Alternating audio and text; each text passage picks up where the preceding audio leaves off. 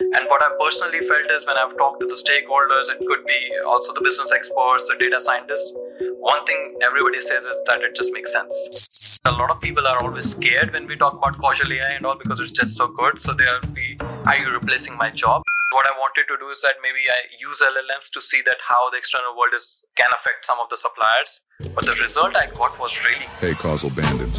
Welcome to the Causal Bandits podcast, the best podcast on causality and machine learning on the internet. Today, we're traveling back to Munich to meet our guest. He realized the potential of data at the age of 10 while being a cricket player. He's a passionate traveler who visited 25 countries and lived in 5. He loves Polish pierogi, and a good time at the gym makes him happy. Lead data scientist at BMW Group and a truly entrepreneurial spirit. Ladies and gentlemen, please welcome Mr. Ishansh Gupta. Let me pass it to your host, Alex Mola. Ladies and gentlemen, please welcome Ishansh Gupta. Thanks a lot for this warm introduction and happy to be here. Happy to have you here. Ishansh, where are we today? So we are in this beautiful city in Germany, Munich, in the Bavarian area. And it happens to be a beautiful, lovely day, sunny and warm. And especially at this time of the year to have this, it's always exciting and beautiful. How did you end up living in this beautiful city? It's a long story. I've always been wanting to live abroad. Started with my fascination of wanting to be in US. Then during my bachelor's in India, I got a chance to travel to Cairo for an internship as a website developer. Really liked the international experience of being abroad, and I knew that this is what I want to do. And even at that time, I really wanted to be still in US, but then got this chance to be in Poland in 2016 and 2017 and 2018 winter to just explore Europe, travel around, but also to teach data science to the youth and also improve their language skills. And I really liked what I learned when I got a chance to visit Germany over Christmas. Really liked the word free education. It's something resonated with me in an amazing way. And then, just applied to German university, got full scholarship in one of the universities in northern Germany. And that's how I landed here in Germany. You mentioned web development. So data science was not the only thing that you're interested in within this broader field of computer science. Tell me about the day when you felt that machine learning and causality in particular is something that you cannot imagine yourself in the future without. I did my bachelor's in computer science, and one thing I always was sure that it's a vast area like computer science. There are a lot of things to do, from website development to Android development, and this then comes this big data thing with all the data science, artificial intelligence. So I wanted to explore different things, try out different things, and then wanted to see that what suits me. So I started through website development, then I went to Android development, and then I got a chance to go into data science. Absolutely love data science, working with numbers, predicting stuff, and just being ahead of the game. It started with my fascination of just predicting something with the stocks, because I'm also into stock investments. And then also just predicting that if my team will do good or bad. So it just started with a hobby, then it became profession. And then I always felt that there was this missing thing in data science, especially when it comes to the explainability part. There's always black box modeling. And in the end, it's just mere predictions and not business recommendations. So one thing also about me is I come from an entrepreneurship background. So I always like to keep my entrepreneurship hat on. So whatever may come the situation. So when I am a data scientist, I'm predicting something working in a corporate. I'm not just thinking as a data scientist predicting. I want to make a difference and I want to have some actionable insights. And that's one thing I always felt missing. And then I came into causality, and I saw that just connecting the missing puzzle. And that's really what I liked, what I learned in causal machine learning, because it really was able to, I'll say, cover the areas of explainability, black box modeling, and then it was way more than just predictions. It was also business recommendation. And then just the capability to do what if counterfactual scenarios. So that's how I came into causal machine learning field. What was the first moment when you heard about causality? It started with just mere Googling. So imagine just me just Googling some of the stuff like explainability, or also how I can input the tribal knowledge into my models which will be still different than human-aided reinforcement learning. And yeah, then while I was researching during my PhD, I got to know about causal machine learning and saw some of the videos, saw some of the talks. There were not enough. And I'm talking about around 3 to 4 years ago. Even then, it was not a lot of stuff about causal machine learning. Then read this book, The Book of Why by Judah Pearl. Amazing book.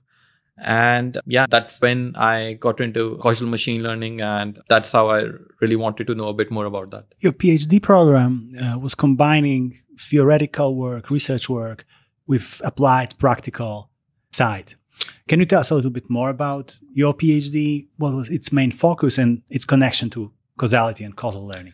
Yes, sure. So one thing I also liked about Germany is they have these PhD programs where you can work in industry and then also still connected with academics. So personally, I've never wanted to do PhD, but I really liked when I got to know about these kind of programs in Germany. I applied to one. And yeah, just an idea to still do some practical work from what you have learned in the research papers. And it's not just researching, it's also development, was super exciting for me, because I'm usually one of those guys who will read something on LinkedIn or some of the research papers and really want to do it right away. Where in a conventional PhD, sometimes you just don't get a chance because you are really stuck in the literature review. You really want to go deep into that. And it's still going deep, but it still gives you the chance of practically applying what you have learned. And best part is seeing right away the results in the industry, that how it can affect some of the business decisions. Maybe we can end up saving a lot of money. Maybe we can influence some other things. So that's pretty exciting for me.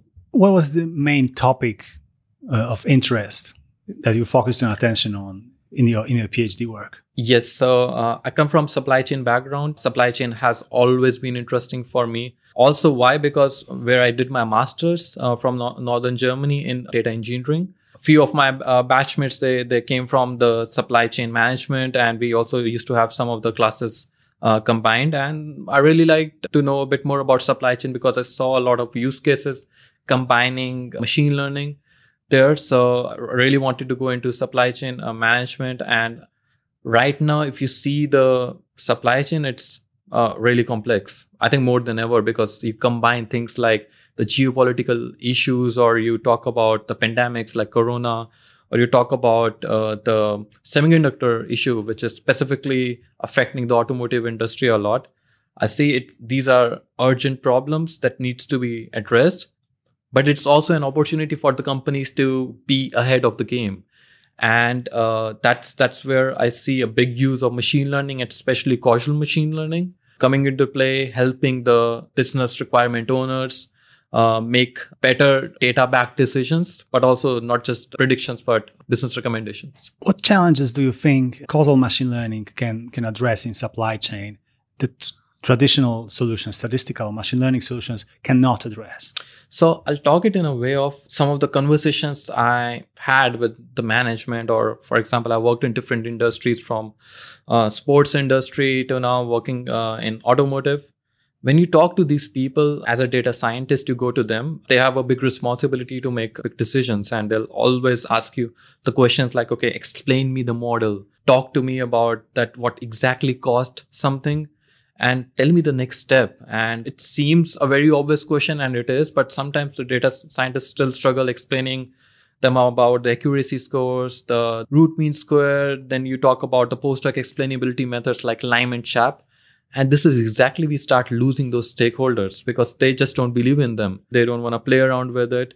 And that's where the gap is. So what I felt, or what I wanted to research upon, is that how about we try to compare the traditional descriptive and diagnostic analytics with the predictive part, and then the causal analytics, and then see that how stakeholders feel about that. And the results we got were really satisfying. But yeah, I mean, coming to the problems addressing part, I think the explainability part, they're really explainable, the models, because of the causal discovery graphs. Then you can run these simulations, the what if simulations. You can play around, have different simulations. So not only historical simulations, but also the future scenarios, which gives trust to the management. So in the end, I always try to relate it with the trust factor, because the stakeholders, they trust it more.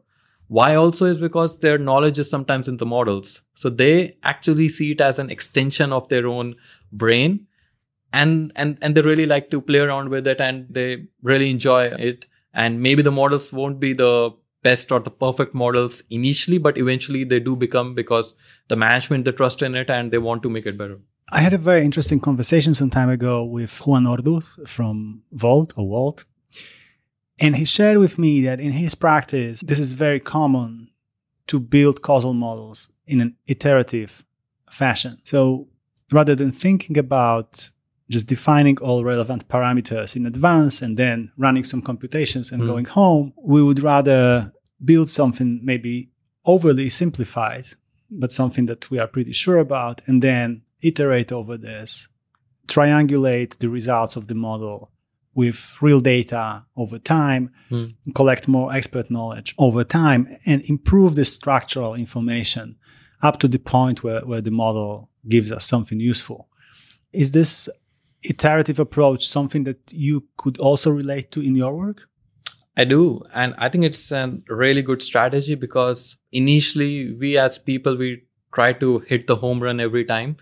But in corporate, it's not always the best strategy. Why? Because people, you always need to have the trust from the stakeholders. You start small, you start simple, and I think then you build on to something beautiful. Is always the right strategy. But there's a fine line between making something simple, but also you also want to give these stakeholders something extra, because then they'll always say that, okay, I don't need a model to tell you, let's say, my worst supplier, because I already know it, that this will be my worst supplier if I see the trend. So you always need to give them something extra.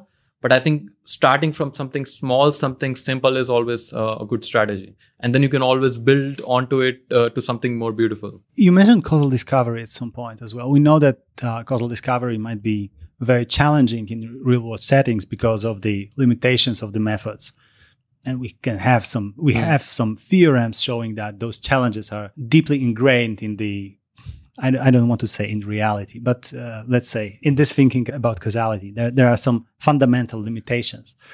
What was your experience with those methods, and how did you deal with the challenge that we cannot have a guarantee that those methods give us reliable results? Yes. So, I'll say these models are, of course, not the most perfect, but I think we as humans also are not the perfect. So there are always human biases existing. But I see causal discovery or causal machine learning in general as a way to reduce this human biases. So my experience with these algorithms have been pretty positive.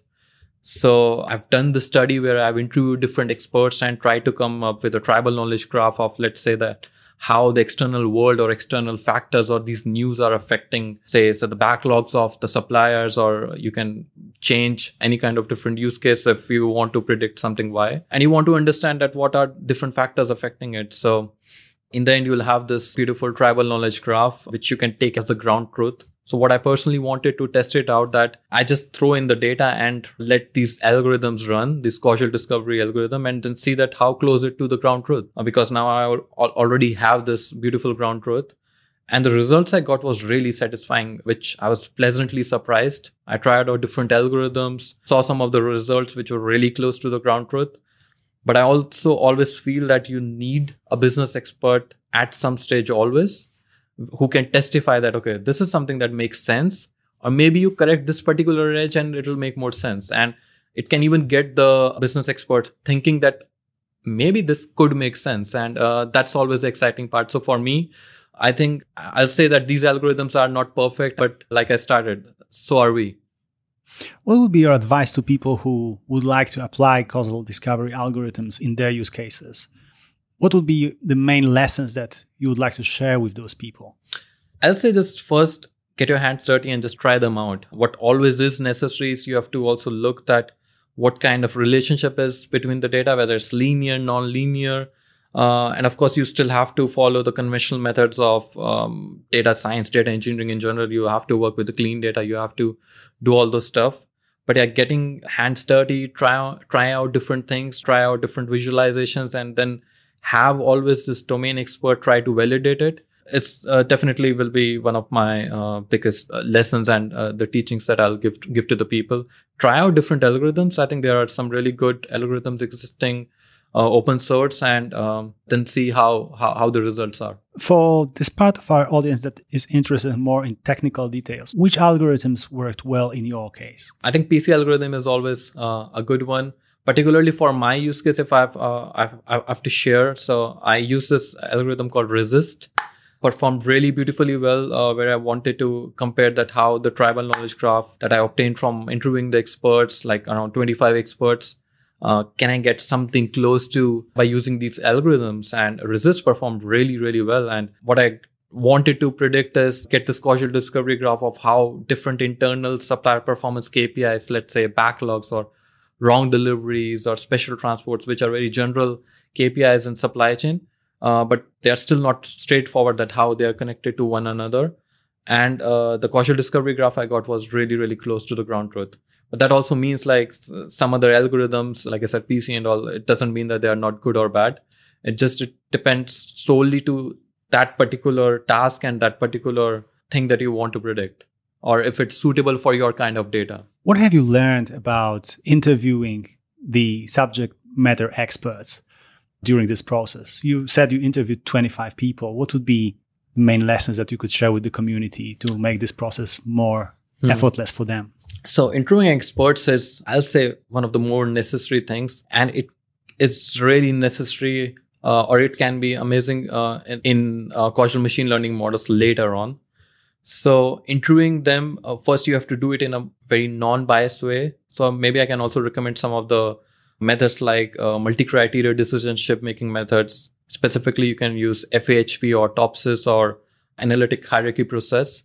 I think they're really good, which ensures that there's some consistency in when you are interviewing the experts. There are no human biases. And then you have this normal conversation with them and try to find this cause and effect relationships. Let's say, for example, in my use case, I wanted to know that how the external world is affecting the backlogs of my suppliers or different KPIs of my suppliers. So you talk with them, you try to together build this tribal knowledge graph with them, and then testify. And I think one thing also is that usually even experts won't realize initially that they know that much.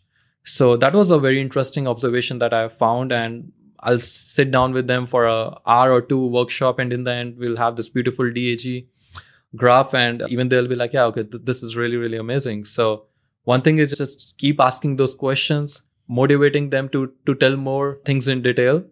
And in the end, like still get that particular graph validated and make sure that it's a DAG so that it could be utilized in causal machine learning. We had a dinner together yesterday, and I remember you said one thing that I really loved that is related to what you're speaking about now, that constructing those graphs is a way, of course, it's a way of gathering information, valuable information, but also it's a way of, in a sense, building a monument for the knowledge of people in the organization. So even if somebody was for 30 years in the organization, maybe this person is retiring now or just changing the company, their knowledge, the legacy is somehow saved in this graphical structure. And I found it very beautiful. So yeah, I mean, talking about that, like it's always beautiful for me to know that, for example, I've worked in different industries, different companies, and just to know that maybe some of my work is still existing in the company and is creating a difference is always amazing. And trying to relate it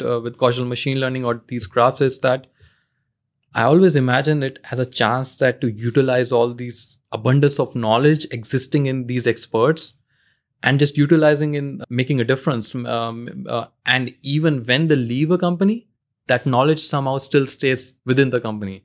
And I think it's really, really beautiful. And that's where even the companies in corporate, they'll have the best usage of these experts. And I think it's already a kind of a plus situation and a win-win situation. Because you as an expert will be thinking that, okay, my knowledge will always be existing within the company in these models. I'll always, even though I'll leave the company, I'll still be able to make a difference. And I think this gives you happiness. And also for a company, I think it's beautiful that they've invested a lot in a person and their knowledge can be utilized and able to make these differences. So the impact is lasting. Impact is lasting, and impact is lasting forever. Many people in the causal community are considering today the ways that we could leverage the power of generative AI in order to make causal learning, causal processes, causal discovery more efficient, faster, or maybe just better. What are your thoughts about this intersection of those two fields? Exciting to begin with. And yeah, I've tried to explore that too. So one of the challenges, I'll also say when I used to interview these experts was it takes a lot of time. To gather that meaningful relationships and the DAG, it takes a lot of time by asking them a lot of questions. And for example, in general, it will take at least 2-3 hours to interview an expert. And if you are talking about interviewing 25 experts, it's more than 50 hours. It's a lot of time. And sometimes in corporate, you don't find that much time. Now, the role of LLMs, how I see is that it can be definitely used to expedite the process of causal discovery. So now what I'm saying is that instead of starting from scratch with these experts where I'll have little to no knowledge about their domain, I just go to LLMs and try to find these causal relationships, build already a causal discovery graph, and then let the expert validate it, or he can criticize it, which is also good for me. And eventually they'll build onto that, because what we have also learned is that people really like to criticize. They really like to, but also they want to validate things also because they want to show their knowledge. And I think it's a good way of, instead of starting from scratch, have something and then build something way more meaningful to that. And I want to share this experience is that the research I was working on, where I was interviewing these experts more than 40 to 50 hours, saw these interesting papers with LLMs and causal AI, then really wanted to utilize LLMs. I was not expecting a lot, because what I wanted to do is that maybe I use LLMs to see that how the external world can affect some of the suppliers. But the result I got was really close to the ground truth, just after 1 or 2 prompts. So that really got me thinking is that just after 2 or 3 prompts, you can get so amazing results, which is so closer to the ground truth. And that definitely makes sense of, instead of starting things from scratch, using this as a recommendation and then build something more meaningful to that. So it sounds to me like it's not only an efficiency booster, it's also an additional element that can motivate your experts to give you more of their knowledge, share more of their knowledge, because they want to show that their knowledge is there and they want to share it with the world.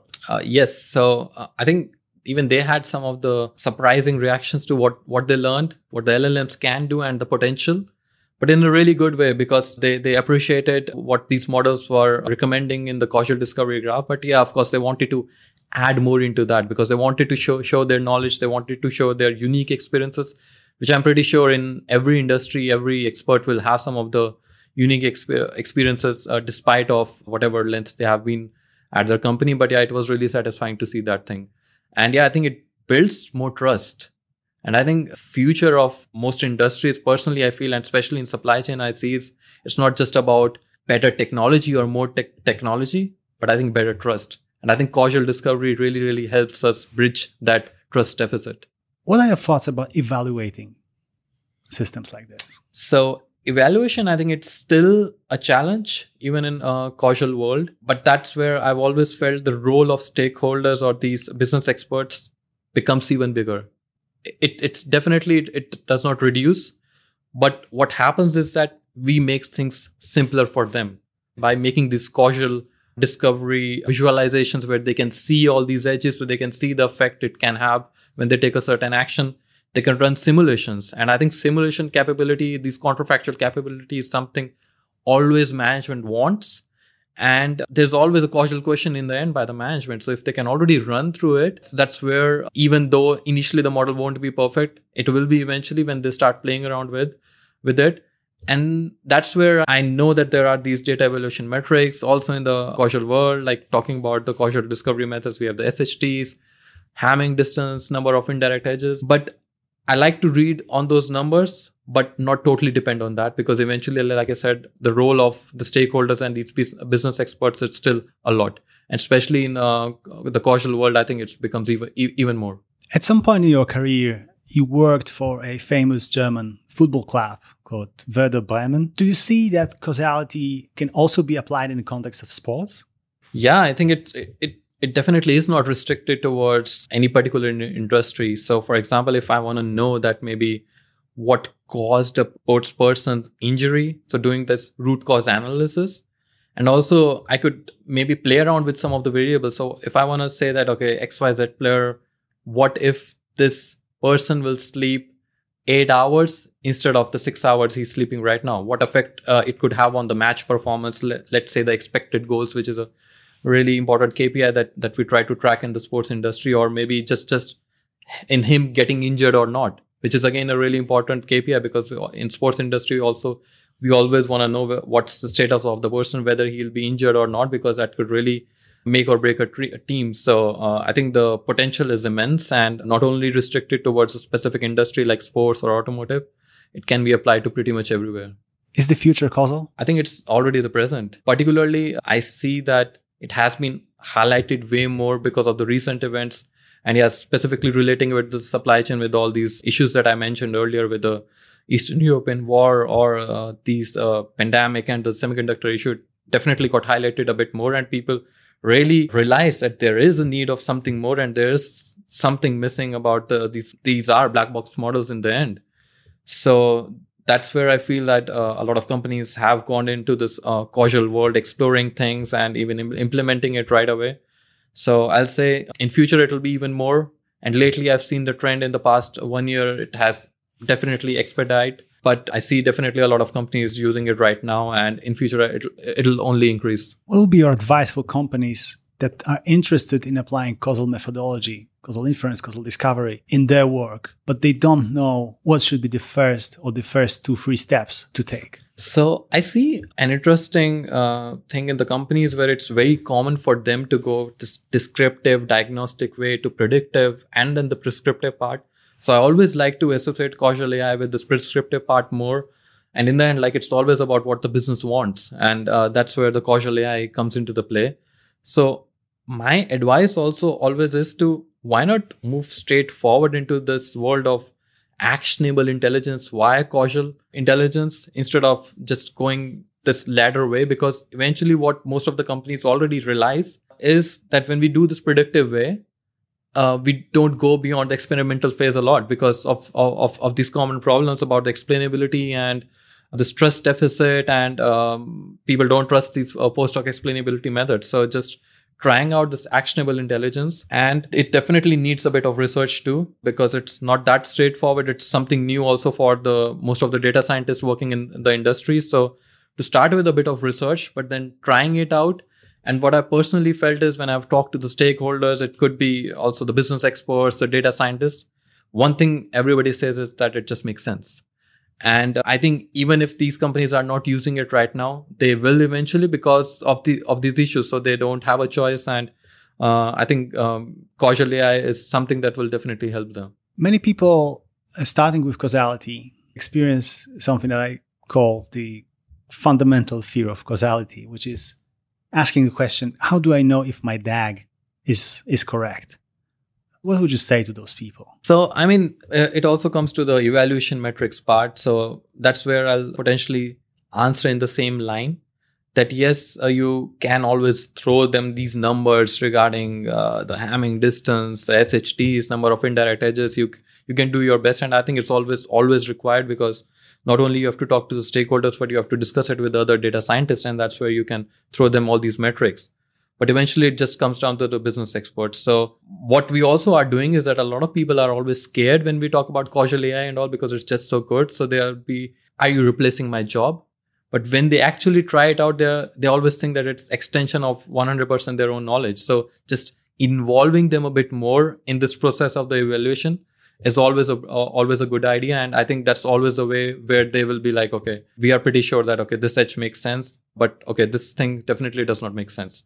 It's always also a good idea about interviewing multiple experts, because then again, we'll have this human bias problem. So always good to have interview different experts. In the scenario, yes, if we don't have experts, then it's a very different scenario. But usually in corporate, of course, you will have these tribal knowledge and the experts. But in that case, definitely you can only give the data evaluation metrics. You mentioned that one of the challenges you see in a broader application of causality is that data scientists themselves might not be familiar with the methods. What would be the 2 free resources that you'd recommend data scientists interested in this topic to start with? So I think it's very mental thing also, because it's something hard to believe that something like this exists. And when you talk about all these assumptions and do calculates, it's something very different. And most of the people, they have not learned it in their education. So I'll always recommend them to start with this book of the book of why, which also will change their mindset. And I think specifically lately this book, Causal Inference and Discovery in Python by you, I think it's a revolutionary book, if I have to put it that way. Because one thing is people love Python. And about this book, one thing I really like is also learning by doing. You see all these examples, you first learn their theory, and then you just apply right away. And you see the results. And I think that's where people will have more ideas. They'll be like, okay, this is something I can associate with my use case.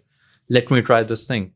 You talk about the connection with the LLMs, then you talk also about NLP. And when you talk about all these familiar things, the data scientist people will know that, okay, it's not a foreign language. It's just you are learning to do something in an even better way. And there's no harm to that. So initially, I'll definitely go the mental way to remove that particular barrier in the mind, and then just test it out. And I think a lot of data scientists struggled in the test part because they did not have a lot of resources. Yes, we have these open source libraries like DoI and all, but not a lot. But now with these books and some other books coming in the market right now and amazing research papers, I think people can just get their hands dirty and try out different things. Which research papers did you find personally meaningful or important in your journey into causality? I'll say the most interesting one recently I was reading from Microsoft, where they combine the LLMs and the causal AI methods. So that was particularly interesting for me. And again, the part of what you learn, just try to apply it right away. Of course, you will not always have that chance to do that because of the time or some other constraints. But particularly, I liked that, and I just used it in my particular use case. And I saw the results, and they were very much in line with what Microsoft was claiming. So one tip always will be to keep in trend with all these research papers. And I think LinkedIn is an amazing resource and a very underrated tool. So I'll see the post from all these causal ambassadors, including you or some other companies. And I'll always be thinking about some different problems in the causal world, and there's the answer right away. So one other tip will be to just always connect with these people on LinkedIn. Ask them questions, because that will also get them thinking, because I always love to read these comment sections whenever someone is posting a research paper about causality and all, and they'll be like, okay, maybe you could have done this way also, or I love the way you did it. So I think it's a brilliant community right now on LinkedIn, and definitely one of the underrated tips here. In your career, you wore many hats. So you were an entrepreneur, you worked for a sports team, you currently work for one of the world's leading automotive companies. What was the role of networking in your path? So networking is I think, one of the most important things. And the more you climb the ladder in corporate, the more you realize that it's all about getting the right people in a meeting to get things done. And you might say that it's a very easy thing, but it's not. It's the easiest thing in the world and the most difficult thing in the world at the same time. So even in my use case, when I had to utilize these causal discovery, get it testified by the experts or interview all these experts, you need networking, because it's not straightforward. You have to convince them to talk about for hours, 2 hours, 3 hours, discussing about their tribal knowledge. So networking is always huge. And I also like to do a different kind of networking where I'll talk to different kind of demographics, people from a very different field. Like it could be a lawyer friend or someone who is into a medical field, and try to discuss my problems that I'm facing in the industry and get their point of view. And sometimes you will have the most amazing ideas like that. So networking, I think it's really beautiful. It's really necessary. And I definitely see it as prerequisite if you want to have success also in the causal world, because you always need these experts to validate your causal models and give you suggestions. Who would you like to thank? I'll say starting my family with the support that they've given. So I come from a very interesting background of a medical background where my parents, my sister, all of them, they are doctors. So just to give me the support of letting me do what I wanted to do, because I've always been intrigued with the data world since I was a kid. And like you mentioned, like as a 10-year-old kid. So I'll definitely thank my parents for that. But also the friends. And definitely I won't forget the LinkedIn community, because that has really, really affected me in a positive way and really, really helped me get one of the best ideas Whenever I've been stuck, I always have LinkedIn installed in my phone. Like I always try to read out. Sometimes I'll be in a club or a pub and I'll see all these interesting research paper in the causal world, and always happy. So just to all these random people on LinkedIn doing the good work, I think these are the people I really want to thank. You mentioned your parents. What would be one or two things that they did that made you feel that they really supported you? I think the first thing, of course, was allowing me to go into this wonderful field of data rather than medical, which is a very uncommon thing. If you are coming from a medical background in India, more or less you will go into this medical field. Second was giving me this freedom to travel around and experience different cultures and different things, like allowing me to go to Cairo or allowing me to go to Poland and Warsaw or Lublin, or now just allowing me to be in Germany. So I think this was really beautiful for me. And just even though they don't understand a lot of my field, they're always supportive. And I always used to, even now I have these conversations even about causal machine learning with them because I want to understand their perspective. I talk to them a lot about LLMs. So just being willing to do this active listening part by the parents and then just giving genuine recommendations and suggestions is wonderful. You also mentioned the LinkedIn community. Who are the people you would recommend to follow in machine learning or causality? So there are a lot of interesting companies that I can definitely recommend to follow. Causal Lens is one of them. I think they do incredible work. If you go onto the website, they have done some really brilliant research, and also in industries, they have done some impactful work. Then, of course, like you, I think you have a really good community, but also you post a lot and some relevant stuff. And yeah, I mean, I'll say just connect with a lot of people from academics also, because they are the ones who will always try to learn the most recent thing. And the interesting ones also are from the industries where you'll see a different kind of use case being applied, like people from Spotify or Netflix. You see that, okay, maybe I can apply this thing in my use case too. So I'll say follow different kind of people with coming from different demographics, different companies, research, academics, and industries. You mentioned academic people. In many of my conversations, there is this topic that some people, even though some of them studied things like statistics, they learned about causality much later. After they've graduated, they finished their studies.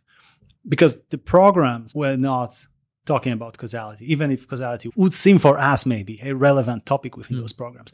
Do you see a change in academia as a person who is also a supervisor now for younger generation, for students?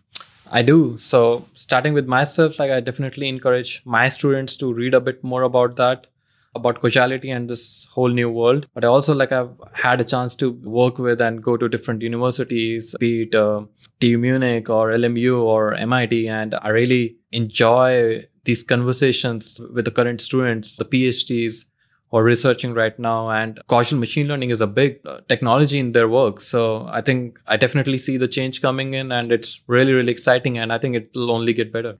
I think that's great news. And I'm so happy to see the new generation having this opportunity, at least in some of the universities, now to learn about causality during their studies, because this is also the time when they might have a little bit more space, at least some of them, to go deeper into this topic if they feel interested. And then when they start their career, they're in a very different place than we were.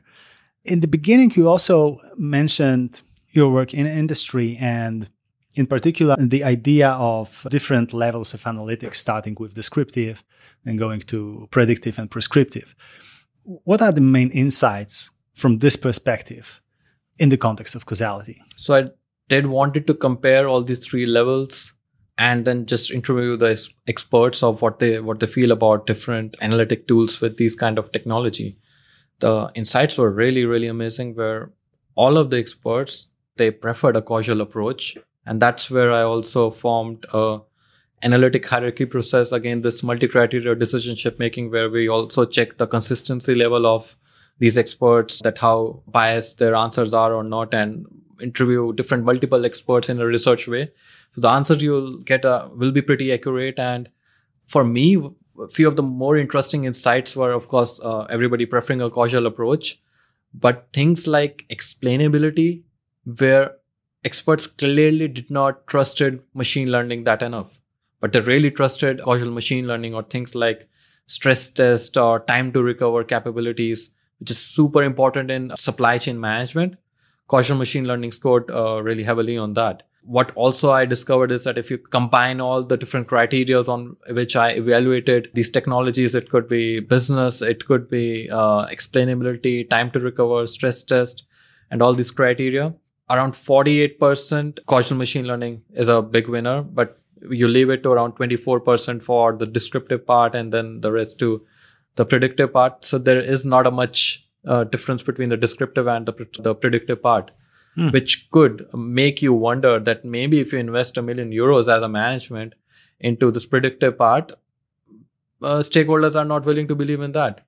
So for me, what additional benefit I'm getting, rather than it just being a fancy word, AI data science, in the end, I'm just not willing to trust it more. The explainability part, I cannot explain it more, and results clearly showed us this thing. So what, according to my research, I got to know is that these experts, for the first time, they didn't just like these results, or they gladly they did not doubted it, but they absolutely loved it. They absolutely loved what they learned. They absolutely loved the causal machine learning, which was a game-changing moment for me, because these experts really wanted to play with the tool. They still play with the tool. They run with all these simulations and come out with different interesting insights. So that was something amazing that I observed from my experiment. What's next for you?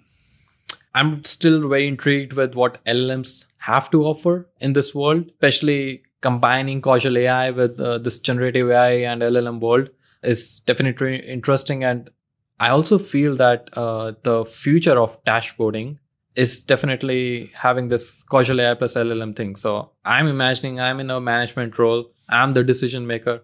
I go to this my phone or my application and type out, okay, tell me the next player which will be get injured because maybe his stress level is increased of XYZ. Maybe someone from his family is affected, or maybe he met with an accident, or I want to know that there's a tsunami in Miami. Tell me which supplier will be affected and in what way. So to quantify that effect also, I think that is the future. And I think this will come sooner than later. And I'm really excited about that. What question would you like to ask me? How would you evaluate your causal models without an expert? So yes, I answered it briefly, but I want to know that how you can convince the management. Would you do some sensitivity analysis, or how would you tackle this problem? It's a great question. I think sensitivity analysis and partial identification and all those like advanced identification strategies that allow for some types of hidden variables in the model, these are highly underrepresented methods in the industry and underrated. Of course, they also have their limitations, but they allow us to expand the possible universe of use cases where we get valid causal inferences very significantly. So that's one thing. I think what I see when working with my clients, and what I hear also from my guests in the podcast, is that iterative approach to building a model is something that works in many cases. Maybe not all cases, but many cases. Which means that we might build a model, then compare the distribution from the model with the observational distribution. Then if we are able to perform an intervention, we intervene maybe on like a small subsample. We generate the data from the model and do operation, and we compare it and so on. If we don't have experts, this process is usually longer. It just takes more time.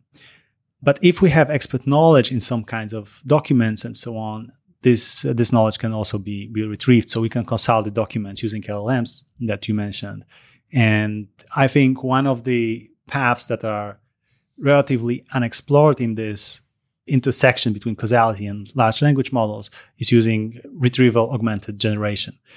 So we all know that LLMs can hallucinate, and RAG, so retrieval augmented generation, usually reduces those hallucinations significantly. And I think this is one of the paths that is also promising. To wrap it up, I think the readiness to treat this as an iterative process and applying those iterations applying interventions and comparing this with the model, these are some interesting paths. And definitely partial identifiability and sensitivity analysis are also ways to go.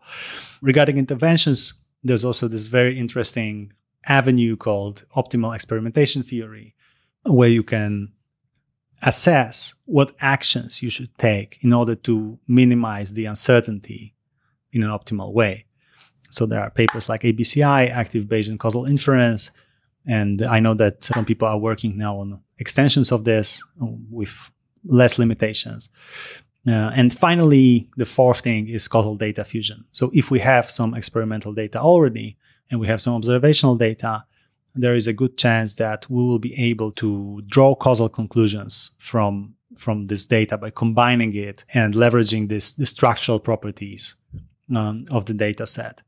So yeah, I would say that those four things, although three of them are maybe not necessarily directly about evaluation, they can help us understand how good we are doing with the model. I'll ask a follow-up question on that about the data metrics. Is the world we live right now is a lot of black swan events keep on happening, and right now nothing surprises. So I had an interesting conversation with a few of the people from my company, and we were talking about how about if there's an alien attack? I want to know the effect of it on my supply chain. How do I do it then? Because then even an expert won't know what could be the effect, or he cannot testify or verify anything. Where does causality play a role there? That's a great question. So I think we can take a couple of perspectives here. One of them would be that the alien attack is a new variable in the system that we just haven't included because it never happened before and we just didn't know that there's a variable like this. Now, of course, aliens might impact our supply chain directly. So they just can come and maybe destroy a production line or do something like this. And I think in this sense, it would be very difficult to model. But there might be also something different. So maybe this alien attack is just disturbing or interfering with certain processes that are indirectly related to our supply chain. Now, if we take into account the Markov blanket of our process, so the set of variables that we are interested in, that they can impact our treatments and our outcomes, then perhaps we can model the alien attack as an exogenous distribution. And if this is possible, our causal model can still do a good job because we'll just propagate the distribution through the structural causal model, and we should still get relevant outcomes in this case. Now, one of the challenges you could say here is that this requires a very rich specification of the causal model. In particular, we need to know the functions in the causal model. And if we only approximate them, we can have challenges with things like positivity assumption and so on and so on. So we might have certain areas of the distribution that we never observed in the past. This can be covered partially by expert knowledge, but sometimes it might be challenging. So alien attack might be challenging, at least the first one. Yeah, but I still feel, I mean, by the explanation of your answer is that it still could be useful.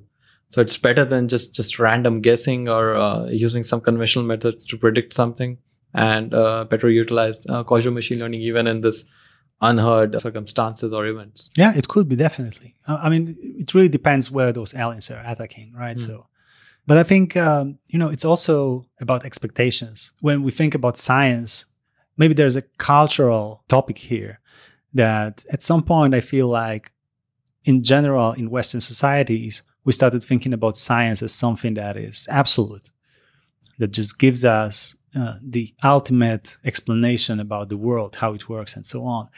And I think this is a very unscientific way to think about science, because what we have hypotheses, and then we, in Popperian language, you would say we are just trying to falsify them. And as long as we haven't falsified them, we say like, hey, they still hold given all the data and all the measurement tools that we have today.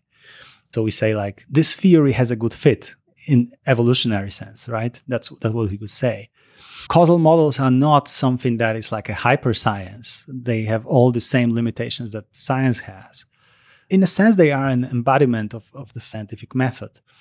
And so I think that it is a disservice to the community to build expectations that causal models are like the ultimate solution to anything.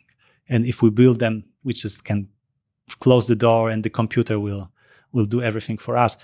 We might get close to this state in certain cases, business or other contexts. But I think it's healthy to also be aware that those methods have limitations. And now if we think about strictly predictive methods, the limitations are more severe. The last question from me will be, if I ask you is, do you think causal machine learning is better than machine learning, or it's a better way of doing machine learning, or the correct way of doing machine learning? I don't think it's better. I think a machine learning, like predictive machine learning, is amazing. And I'm here because of predictive machine learning, because one day I just read about those programs that can learn from experience, and I was like, I want to learn this. It's so fascinating.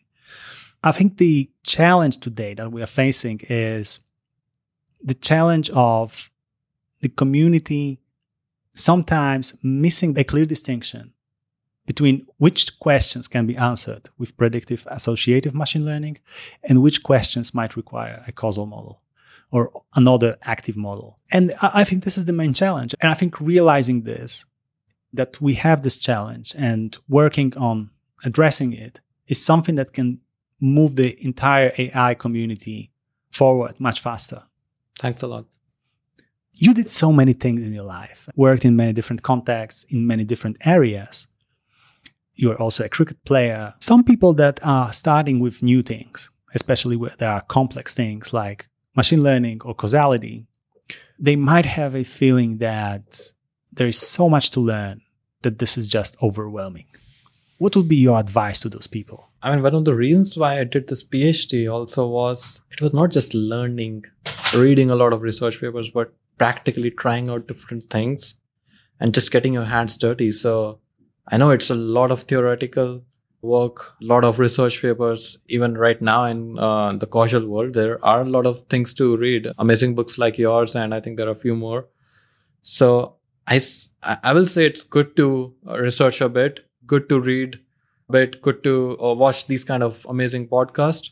But also you should just start on applying things, start on finding different use cases. I think one of the good way also is to maybe try to, whatever the conventional machine learning use case you would have done, think it of as a causal problem and maybe see that how causal machine learning can be more beneficial. Put your entrepreneurship hat on and see that what different values you can bring out using causal AI. So I think just get your hands dirty, do some research, but at some stage just start executing things, and that's where you'll start learning more too, because people will ask you questions. The questions will never stop. They'll ask you that how you evaluate the model. What if there are alien attacks, or what if this and that? So that's where you'll start learning more. You'll go to the community, you'll read your book, or they'll reach out people to LinkedIn and trying to understand more. So eventually you'll get really good at that. But yeah, learning by doing. What keeps you motivated? Like I mentioned earlier, I come from a very interesting background of where my parents are doctors. My sister, she's a doctor. And I always see that in this world of data science, we also have this capability to create a difference in people's life just by doing our work. And that is something that keeps motivating me. So if I'm working in a corporate, I know that I can end up like making some really amazing models that can result in making the company a lot of money, or maybe I can make some of the football clubs win championships, or maybe I can predict that some person will have a cancer soon.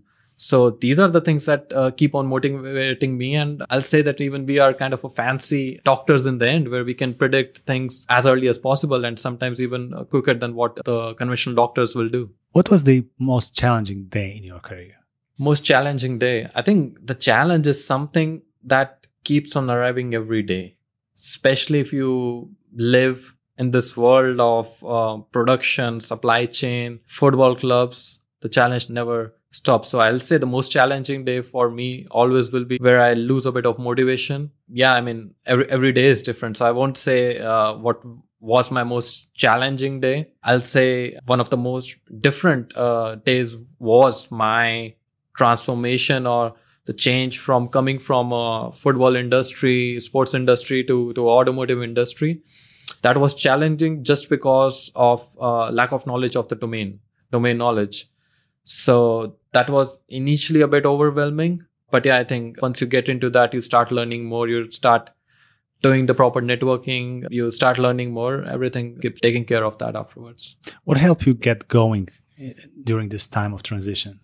So I think the right people near to me, I think they really helped me. I think I've always been a good leader, but I'm also a good follower. And I think I've been lucky in life to have some amazing role models, be it my supervisors. So I think especially I'll give a shout out to my supervisor in BMW. I think I learned a lot from him. Also, he was my supervisor for my PhD. And these are the people who motivate you because you learn from that maybe they also come from a humble background, wanting to create a difference in this world, trying to solve real life problems. And it just motivates you a bit more. And these are the people you want to be in the end. So yeah, these are the things that really motivate me and helped me in this difficult transition from let's say not even moving from a different industry, but moving from different countries or changing different cities, because I earlier used to live in northern Germany and then moving to south. Not always the easiest decision, especially since you have a lot of friends and your family is back home. So yeah, just having the right people with you. What are the qualities of a good leader? So I always feel a leader should always lead from the front, but also he should trust his people. I think one of the things that I always feel is that you end up investing a lot of time in hiring these amazing people, and then you just don't either trust them enough or you don't give them the freedom to do amazing work.